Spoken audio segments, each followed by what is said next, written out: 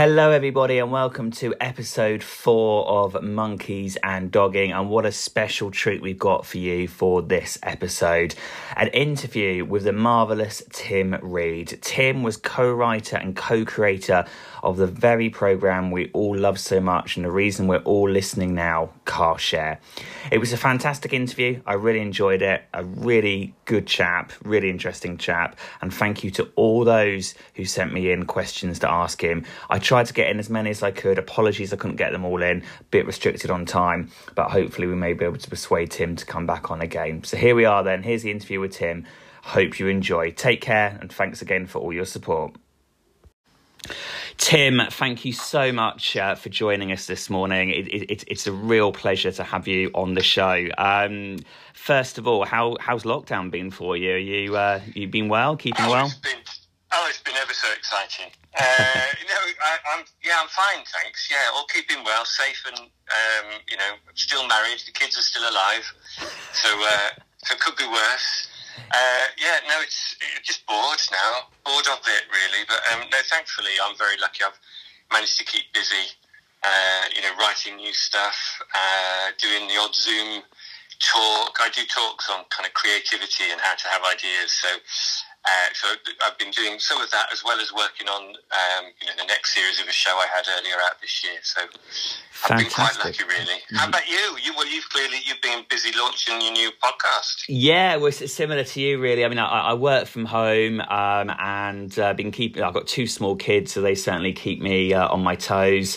And just like you said, it's lucky, really. Yeah, stayed healthy, stayed safe, so can't grumble. But obviously, wanting a return to normality and avoiding those horrible words, the new normal, of course. Yeah. Well, I think everybody's been desperately looking at September thinking, well, the kids will be back at school, the older kids will be away back to uni, so life will get back to normal, but we'll just have to wait and see, I suppose. We will, yeah. At the moment, you can't kind of predict anything, just kind of taking it day by day, to be honest, because there might be more twists and turns ahead for us, but there we go. Talking about your series that you wrote earlier in the year, actually, I'll start with a question I was going to ask later on, but I think that works out nicely. I was going to ask you, what can you tell us that you're currently working on? So, earlier this year I had a show out on Dave called Meet the Richardsons on UK TV with John Richardson and my co-writer, his wife, Lucy Beaumont, as the stars of the show. And it went really well, really well. It got massive ratings for UK TV. And so, we're looking at working on more of those. So that's been keeping us busy. Nothing official I can announce yet, I don't think. So,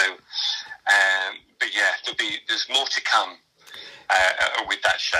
Fantastic. I must admit, I did watch a couple of episodes of that. I haven't finished the whole series yet, but following this conversation today, I will. So it went down. It got really good reviews. Are you pleased with how it went really down? Good reviews.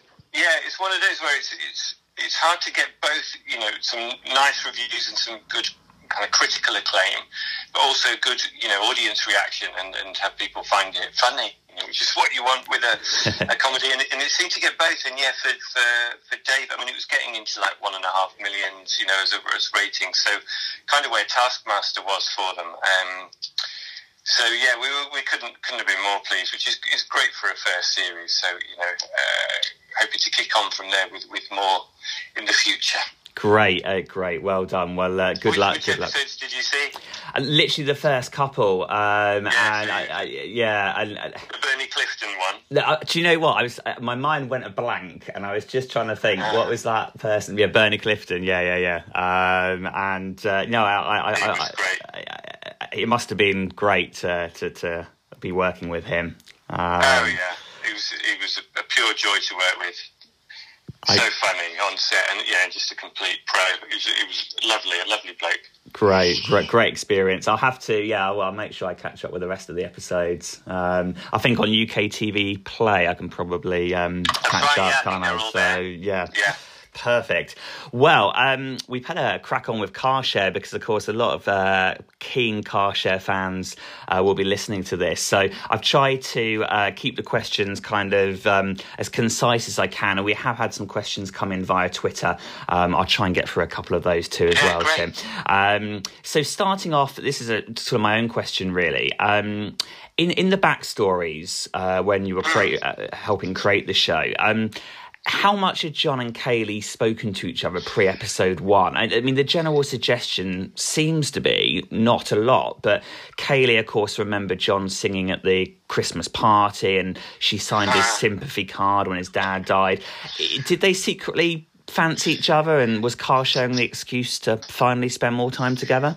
So, no, I mean, our idea when we kind of came up with the idea for it and wrote that first series really was that they didn't know each other at all. You know, they would just be passing acquaintances, really, and they might have, liked noticing each other in the past, so may have lodged a memory. But certainly there wouldn't have been any kind of simmering romance, no back history between the two of them. The point was that the car share scheme kind of just randomly threw people in together depending on, their route into work. Yeah. And they hardly knew each other, but would have, they'll have both been at the store for years. So obviously their paths will have crossed, and they will have done those all-staff things like Christmas parties and signing cards and stuff like that, but without really ever, being aware of each other. That was the idea, and so that we could see, and this whole relationship developed from beginning to end. That was the thought. Yeah, no, that's great. And one really interesting thing we picked up on in the first couple of episodes, looking back at them, is how quickly they did connect and how quickly they felt comfortable around each other.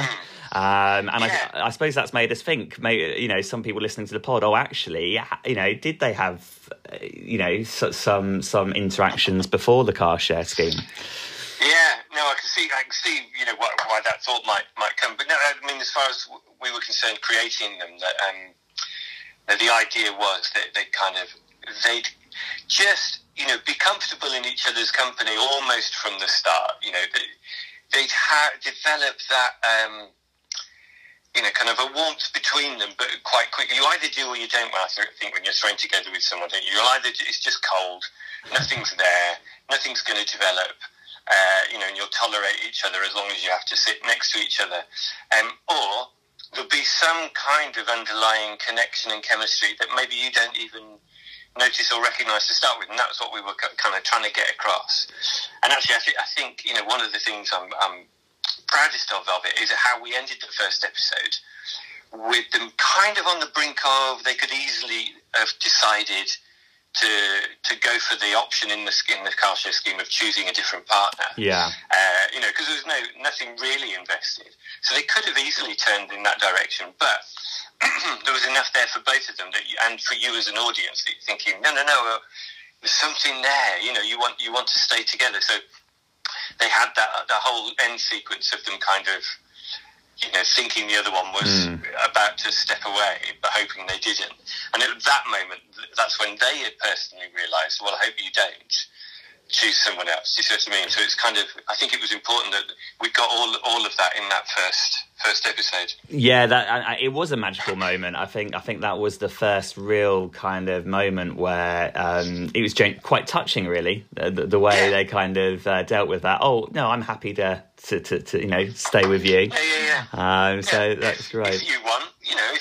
Yeah. Playing it nonchalantly as well, Yeah. And that's a tricky thing to write, actually, that it's convincing and realistic, that they get this balance of being nonchalant with each other, but you can see secretly they're both, whether they've admitted it to themselves or not, desperate to keep that their car share buddy. Yeah. So it was a nice thing to write and a great thing to look back at once I've written it and think, no, that feels good, that feels right. Great, yeah, great. So important to getting the show on the right tracks from the start. Yeah, I was going to say episode 1, the starting episode must be the toughest episode, I guess, really. I think that's the same with any particularly comedy, actually, I think, because you've got to do so much in that first episode. Establish the characters, create a relationship between the characters and the audience, establish what the whole thing is about, but still be funny in every scene. So it's kind of, there's a lot to do in the first episode. So yeah, I think we were really pleased with that. Great.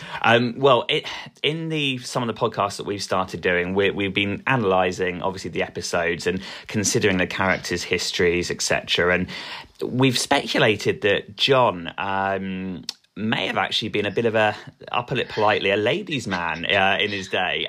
He does seem a bit cynical about women in general. In the first series in particular, he kind of suggests that all women are mad, I think he says at one point. How would you describe his journey romantically before the car share scheme started? So, well, the first thing is that it's lovely that you could put different interpretations on it. And really, it's up to everybody to decide what their backstory of any character is, really, because that's what you as an audience, brings to any show. So so there's no right or wrong in any of those kind of speculations. For me, and when I was creating the characters, the idea really was that he'd had his fingers burnt. He'd been in a serious relationship. He'd been in love. He'd had his fingers burnt. It had all ended, not the way he wanted it to. And from then on, really kind of avoided the whole situation and thinking, I don't want to put myself through that. So it's kind of his character, that kind of closed-in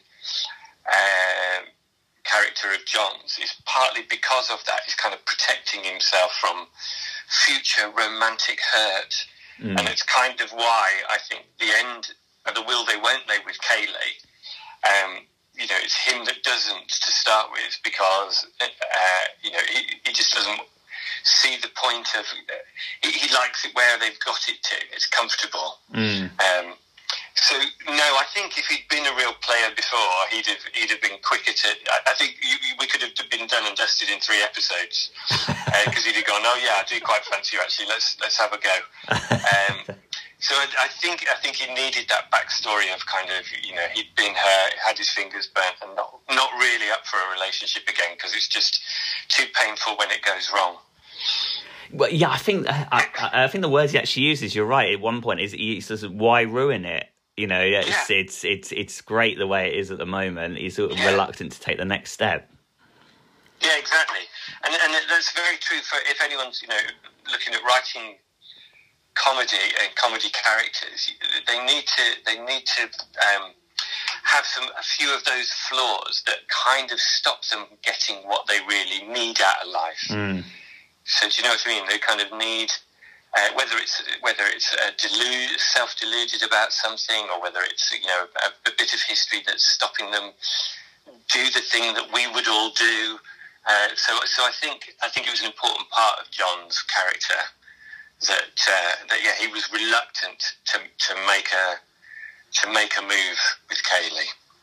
I just love how there's a couple of moments, isn't there, where he pulls up in the car and he makes eye contact with a random stranger in the car next to him, and he's a bit smiley and stuff. But I suppose he's in the safety of his car, isn't he? So that's exactly it. He's safe there.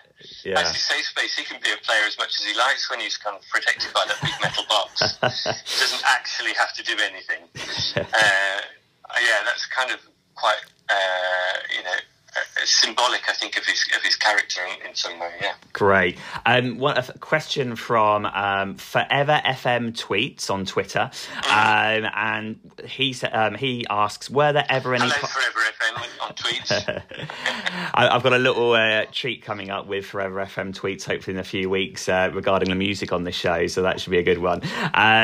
Were there ever any plans to cast actors for our Kieran or our Mandy? And can you tell us what early possible storylines you did have lined up that didn't make it on the show for whatever reason? Two great questions. So the first one's easy. No. There was never, as far as I know, and certainly not from me, ever any plan to cast those characters that we never see. Because a big part of the DNA of the show actually was that it's all self-contained around John and Kayleigh and in the car, so that we wanted to be able to paint a picture of their lives outside of their car share journey, just through their conversations, their dialogue. And I think if you started to introduce, a wide cast of characters, and even think about casting them almost, you start to kind of water down what the show was all about. A little bit like if you remember, there was a show back in the it was either late 90s or early 90s called The Smoking Room, and it was a great show because you never left the smoking room. And if there were other characters, it was because they came into the smoking room. But you'd never go outside of it. And as soon as you did, you've left the show behind. If you know what I mean. Yeah. So no, there was never really any idea. I mean, we all might have had an image of who they were in our own minds and our own mind's eye, but no, as far as I know, at least there was never any thought of casting them. And storylines that didn't make it. I mean, there were loads of, because of again the format of the show, there were lots of conversations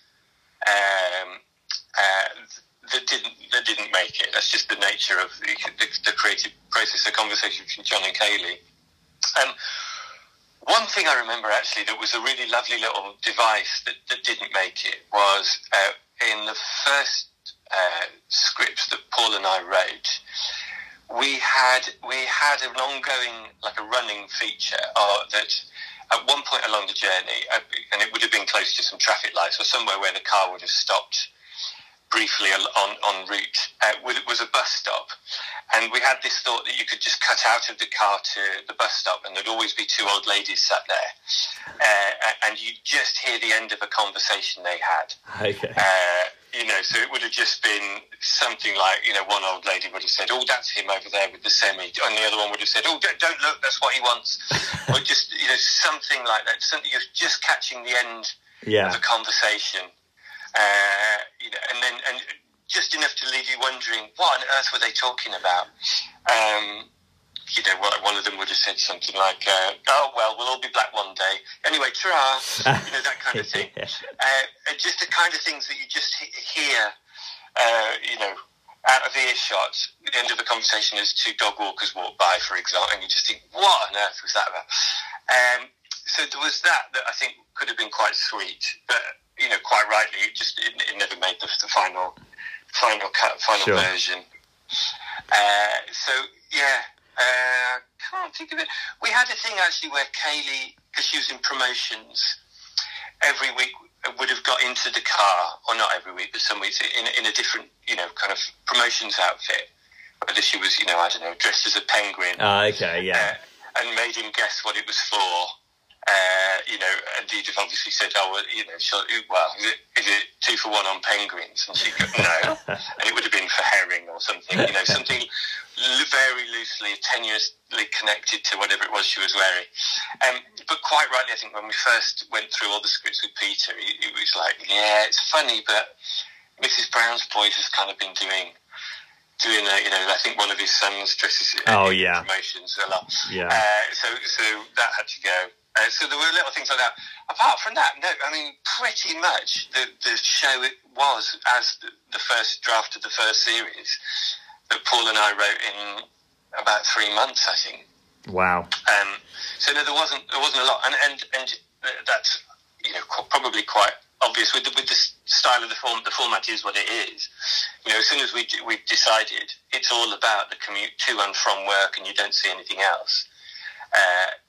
Other than what's going on between the two of them in the car, then the only thing that could, might not have made the cutting floor were different kinds of conversations they were exploring, but nothing really. First series is what it is. It's kind of nice to know, really. I like the idea of. It's so funny when you were describing the old ladies at the bus stop. I was just imagining sort of John and Kayleigh's facial expressions, perhaps as they overheard some of the conversation. And it would have been just a facial expression. Yeah, exactly. Yeah. No, it's just a bit of punctuation to the journey. That was that was the idea. Brilliant. Well, a question from Ellie May on Twitter.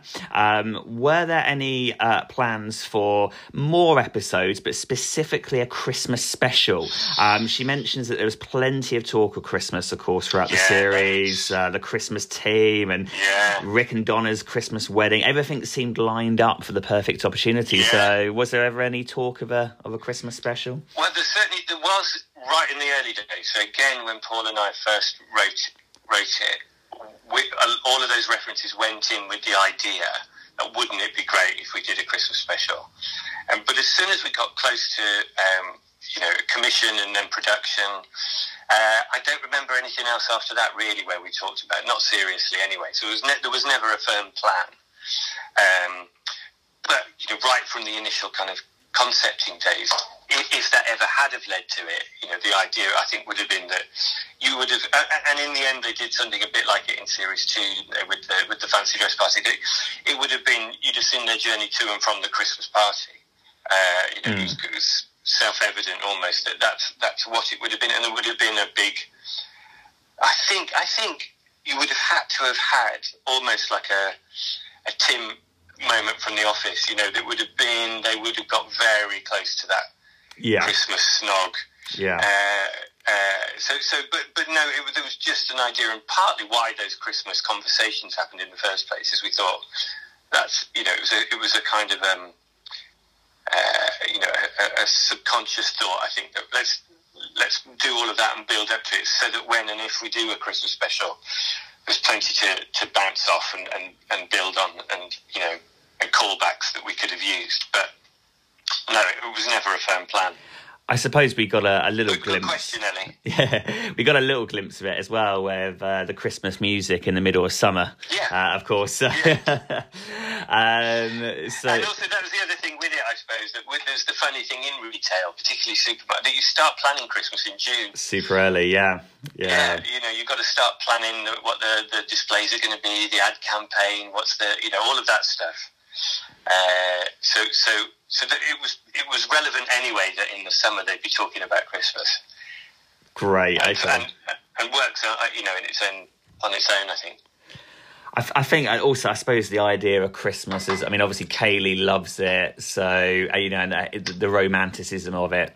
Yeah. And like you say, very Kaylee. Yeah, very, very Kaylee, very Kaylee. Question from Jamie Pragnall on Twitter.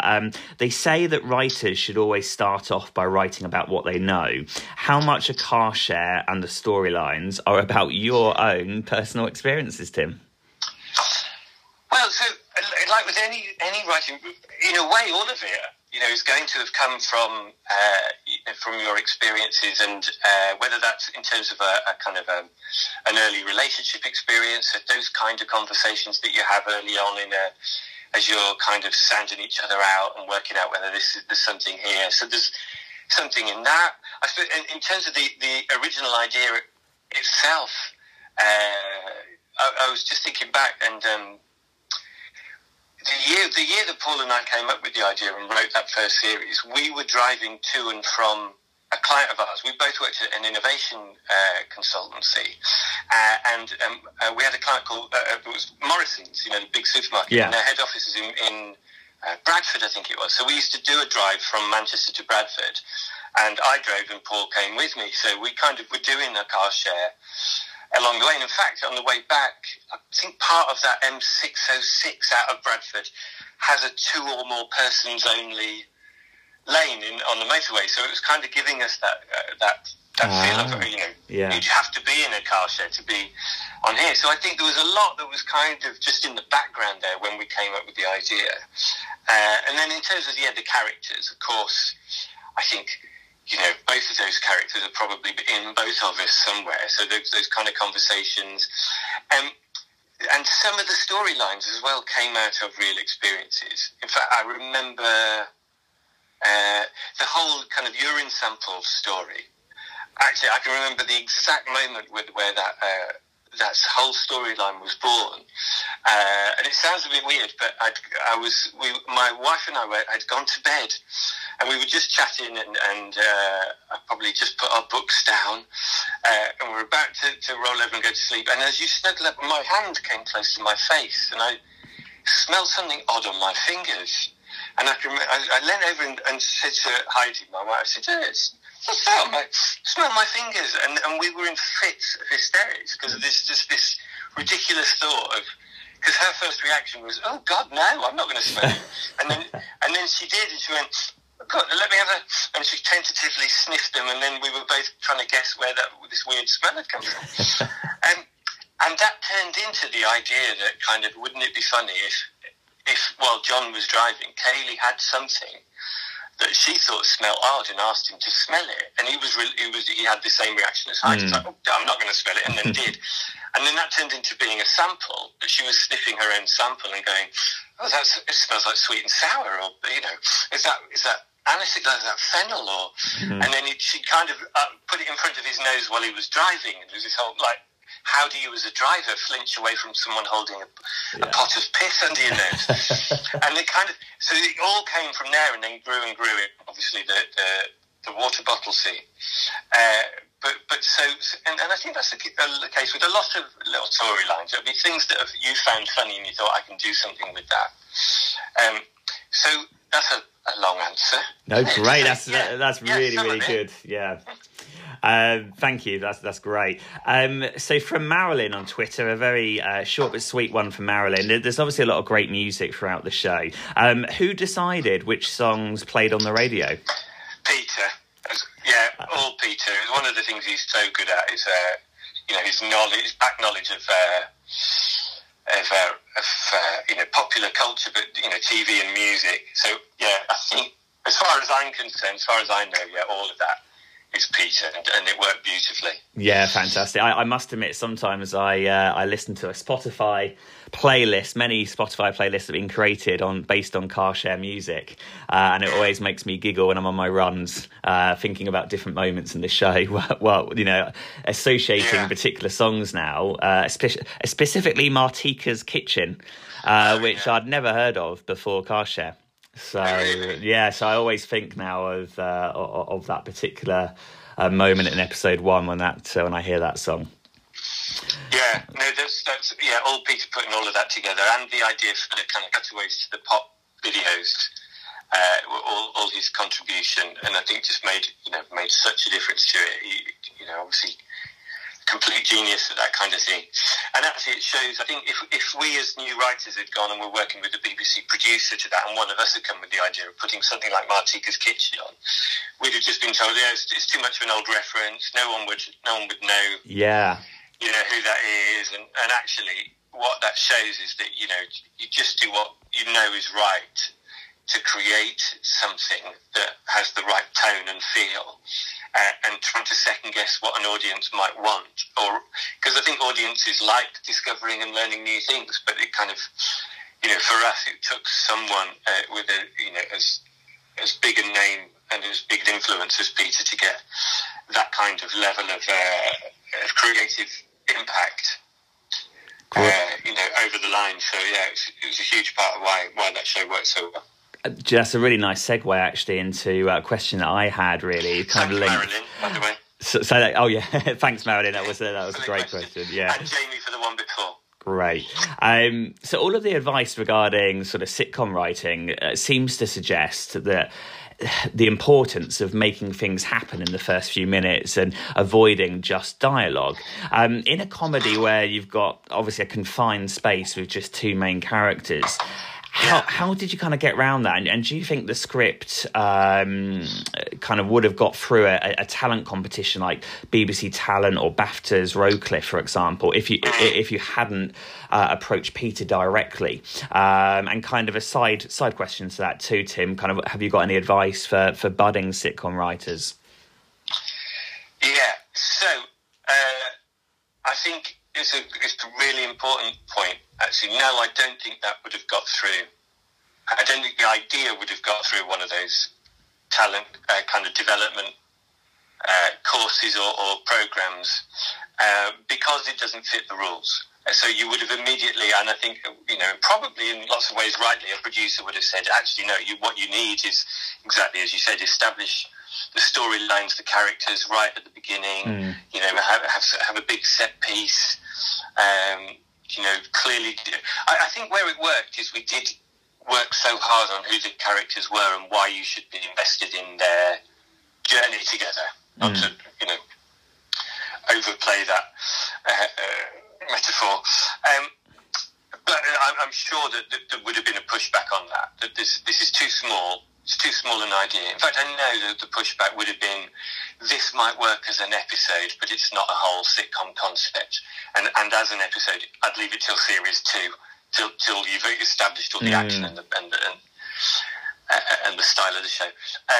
But it broke the rules, really, and the reason it did is because Paul and I didn't know him. You know, we'd not done it before, and we didn't submit a first episode. We wrote the whole series before we showed it to anybody. And so, kind of, I think by the time Peter saw it, it was a whole piece. And yeah, without him attached, championing it, no, there's no way it would have got made. In fact, I think BBC have said as much, that, you know, if it wasn't for Peter, that it wouldn't have made it through the first barrier, I don't think. So no, certainly a new writer turning up at a talent thing or entering that, I think that's the feedback they would have got, certainly before Carshare came out, is that it's too small an idea and there's not enough happening. So there's the first tip, is if you can, you know, get a massive star attached to your show. and it's as easy as that. But genuinely, I think that helps if you can somehow get it in front of somebody who can either champion it or talent to bring it to life and create a kind of a sizzle tape for it, bring it to life with some performers. If you're not a performer yourself, if you are brilliant, you know, just bring it to life and prove that it works. Or the other tip would be, do follow the rules to start with and come up with something that is a bit more conventional. And if you've got an unconventional idea, hold on to it. You know, save it for the tricky second album. You know, because it's so hard again to break in. I mentor a couple of up and coming writers. I have done lots of talks to you know, writing schemes and the odd podcast as well, giving advice where I can. And the bottom line is, it's a really tough game to get into. There's a lot of great comedy writers, screenwriters, script writers with great ideas, and only a few slots. And commissioners, you know, aren't renowned for being great risk takers.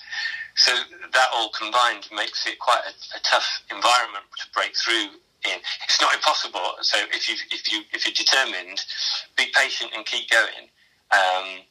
And the other bit of advice is, don't stick to one idea. If you've got one idea and you've written one script that you think is brilliant and you're not having any success with it, there comes a time when you think, no, I'll write something else, then I'll come up with another idea. You know, some feel that their one idea, their one script deserves the persistence. But I think it can take 10, 12 scripts, ideas, you know, before you get the one that somebody at the right, you know, it's the right script in the right time, in the right place, in the right hands. So just keep trying.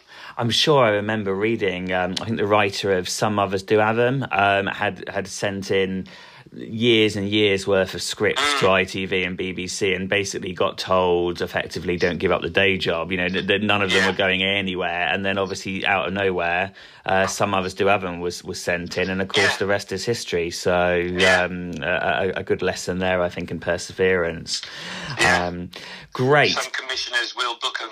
Yeah, exactly. It's about getting it in front of the right person on the right day, the right time. Someone sees that little spark in it, and it takes off. Great. Do you think that the early scenes in episode 1? Now we're in a a very interesting time at the moment culturally. There's been some controversy recently in reference to certain scenes being removed from the likes of Fawlty Towers, Little Britain. Now, Car Share is a very wholesome programme. It's not one that you would think should cause any controversy or offence. But looking back at the early scenes in episode 1, John obviously seemed quite offended at Kaylee thinking he was gay, the big gay mute and everything. It wasn't that long ago at all, of course, but a lot changes in a short time. Do you think there would be any sort of issues with that now? If you and are you concerned with what you can write in your scripts now, considering the recent incidences with the shows we mentioned? So, the first thing is, no, as someone who still writes comedy, no, I'm not concerned at all really about what you can and can't write anymore. I think comedy should reflect a kind of changing truth about who we are and what community is and how we feel about different things. And I think so. Comedy, for me, should never punch down anyway, for one thing. And if you have done, by accident, then I think it's right that that's re-looked at. And I think it's all about context, really. For me, for that scene particularly, that was right of who John's character is. It's like, Alan Partridge might react in the same way. Yeah. But because, say someone like Alan Partridge is so clearly established that he has certain archaic kind of views, and is a certain type of uptight character, that the way he reacts to things, we know we're laughing at him rather than agreeing with him, if you see what I mean. Absolutely. And I think certainly that was the intention there with John, that it was a reflection on his kind of uptight northern bloke-ishness. Yeah. Now, I think that probably is. I don't think if we were writing it now, you would write that scene in, because I'm not sure you'd believe that someone who's his age and character would feel like that now, which is weird, isn't it? Because it is only kind of, we wrote it like 9 years ago, but so I think it's a really good point, because I think if I was writing that now, then I don't think you would think that that's part of John's character. I think back then we did think that was part of John's character, that that's how he would react. Sure. Particularly in the sense that here's a girl that he thinks he might have, even if he hadn't thought it yet, is kind of some subconscious feelings for. So it was as much that he didn't want her to think that he wasn't a straight bloke. So I think that was part of the context behind that and why that worked. But I think it's a real point. I'm not sure we'd think to write that now. It's amazing, isn't it? How in a relatively short amount of time, it's just society and culture. Good. We're evolving quickly. Exactly that. And finally, Tim, if you, is there a favourite line or scene or moment which you wrote on the programme which you are most proud of? Is there, I know you mentioned obviously earlier on the moment at the end of episode 1 in terms of extending the car share. Is there any other particular moments or particular lines that you're most proud of? I think so. So in a way, the whole of episode 5 of the first series I love. That's the one I kind of watch and think that's where. So the episode where Kaylee takes the wheel, and partly because, although lots of the stuff I'm proud of is nicely crafted dialogue. One of the funniest things I think is just seeing a big bloke fall over. So to have got that whole kind of running back from the letterbox, John falls over. But it's because of the whole. It's not one particular line or one particular scene. I think the way that whole episode works, for me, is a bit of a pivot point in the whole of their relationship for the whole of the 2 series. Is somehow because she takes the wheel and looks after him. There's a bit of a pivot point in terms of their relationship that now and that they're comfortable having an argument. So they have a big row, you know, she's hurt his arm, she pushes his arm in, all of that stuff. The kid's in the back. Suddenly it's a little bit like a family. And I think there's a lot of stuff that's, you know, a lot of subtext in that episode about the two of them moving into the next bit of their relationship. So not to get too arsy about it, I think that episode really works. And again, yeah, as the writer, I'm so much of that script is just as it first came out, you know, a couple of years before we actually filmed it, and it still stood up and worked. And that Peter was so happy with it just to go with it as it was. So yeah, I think that, and it's not just because I'm in it. I'm the guy in the big Art Garfunkel wig that picks him up. Ah, there we are. Yeah, there we are. That's right, mate. Yeah, my first Hitchcock cameo. But no, I think it's probably those two things actually. So the end of the first episode, that getting that whole, will they walk away from their car share buddy, and they don't, and I think making that real, you know, and not hackneyed. It could have easily been a hackneyed kind of, you know, scene to wrap up that first episode. But the episode 5 of series 1, I'm very proud of. Brilliant. And do you know what? We've got that coming up to review in a couple of episodes' time. So I'm really looking forward to reviewing episode 5 now. So brilliant. Thank you very much for that. Tim, it's been fantastic having you on the pod. Thank you so much for coming on and for your honest, frank answers. It's been a real pleasure. I hope everyone that listens to it enjoys it. And good luck for second series of Meet the Richardsons, and of course all the work you've got no doubt coming up in the future as well. Wish you all the very, very best. Thank you, John, and thanks everyone everyone who still enjoys the show. It means a lot to us, obviously. Thank you very much, Tim. Thanks a lot. Thanks. Cheers. Bye. Well, wasn't that absolutely fantastic? Thanks again, Tim, for that. Really enjoyed it. I hope you guys did too. Hope to be back with another pod shortly. If you're not already following us on Twitter, please do, @&_dogging.